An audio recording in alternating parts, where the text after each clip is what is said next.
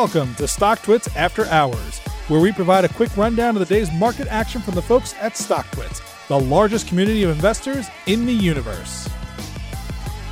Good evening, everybody, and welcome back to StockTwits After Hours. I'm your host, Riley Roseberger, alongside head trader at Trading Experts, Shake Prisby.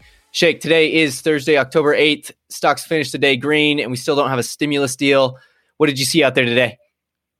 If you're watching the action throughout the day, right now the market's top concern is very clearly the stimulus package. We were getting updates all day from government insiders, and the market would simply react to whatever the latest headline that came across. So at 11:15 this morning, Speaker Pelosi said there would be no standalone airline bill without a bigger package, and the market began down-ticking on that news. A little while later, it came out Pelosi would be happy to review a standalone airline bill if there was a broader COVID relief bill. Then the next headline was she was still hopeful for a bill, and the market began upticking on that news. So right now, we're in this hypersensitive, headline-driven market, all centered around a fiscal stimulus package. It seems in the most simple sense, if we get a package, the market should rise. If these talks break down once again, the market should fall.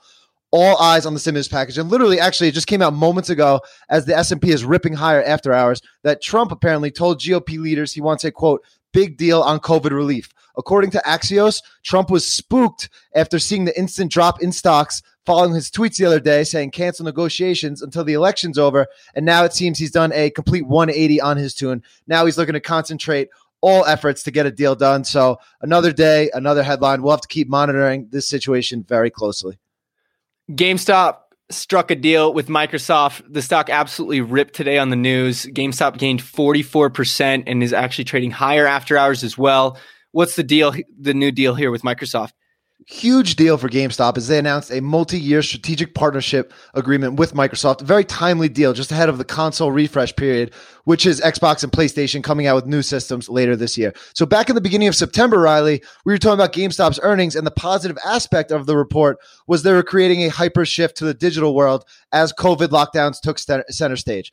So they were looking to get out of many lease obligations and focus all resources to anything digital, and this is a continued step in that direction. This partnership will see GameStop standardize its business operations on Microsoft's cloud solutions. This arrangement expands its physical and digital video game offerings.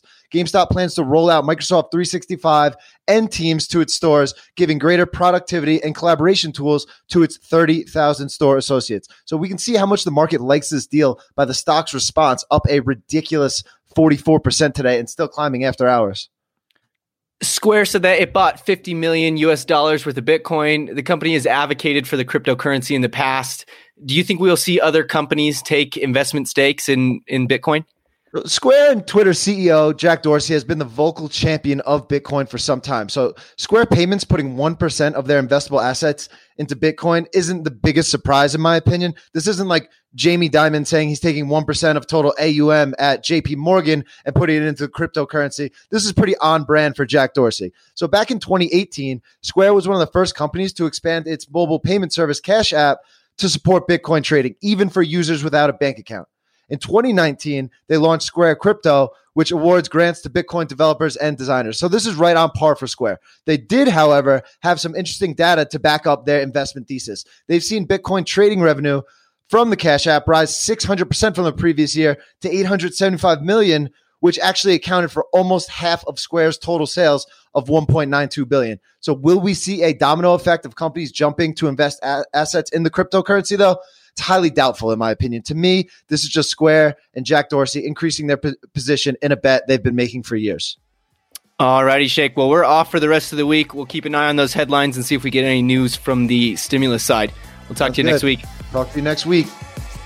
You've been listening to StockTwits After Hours. To learn more and subscribe today, visit StockTwits.com.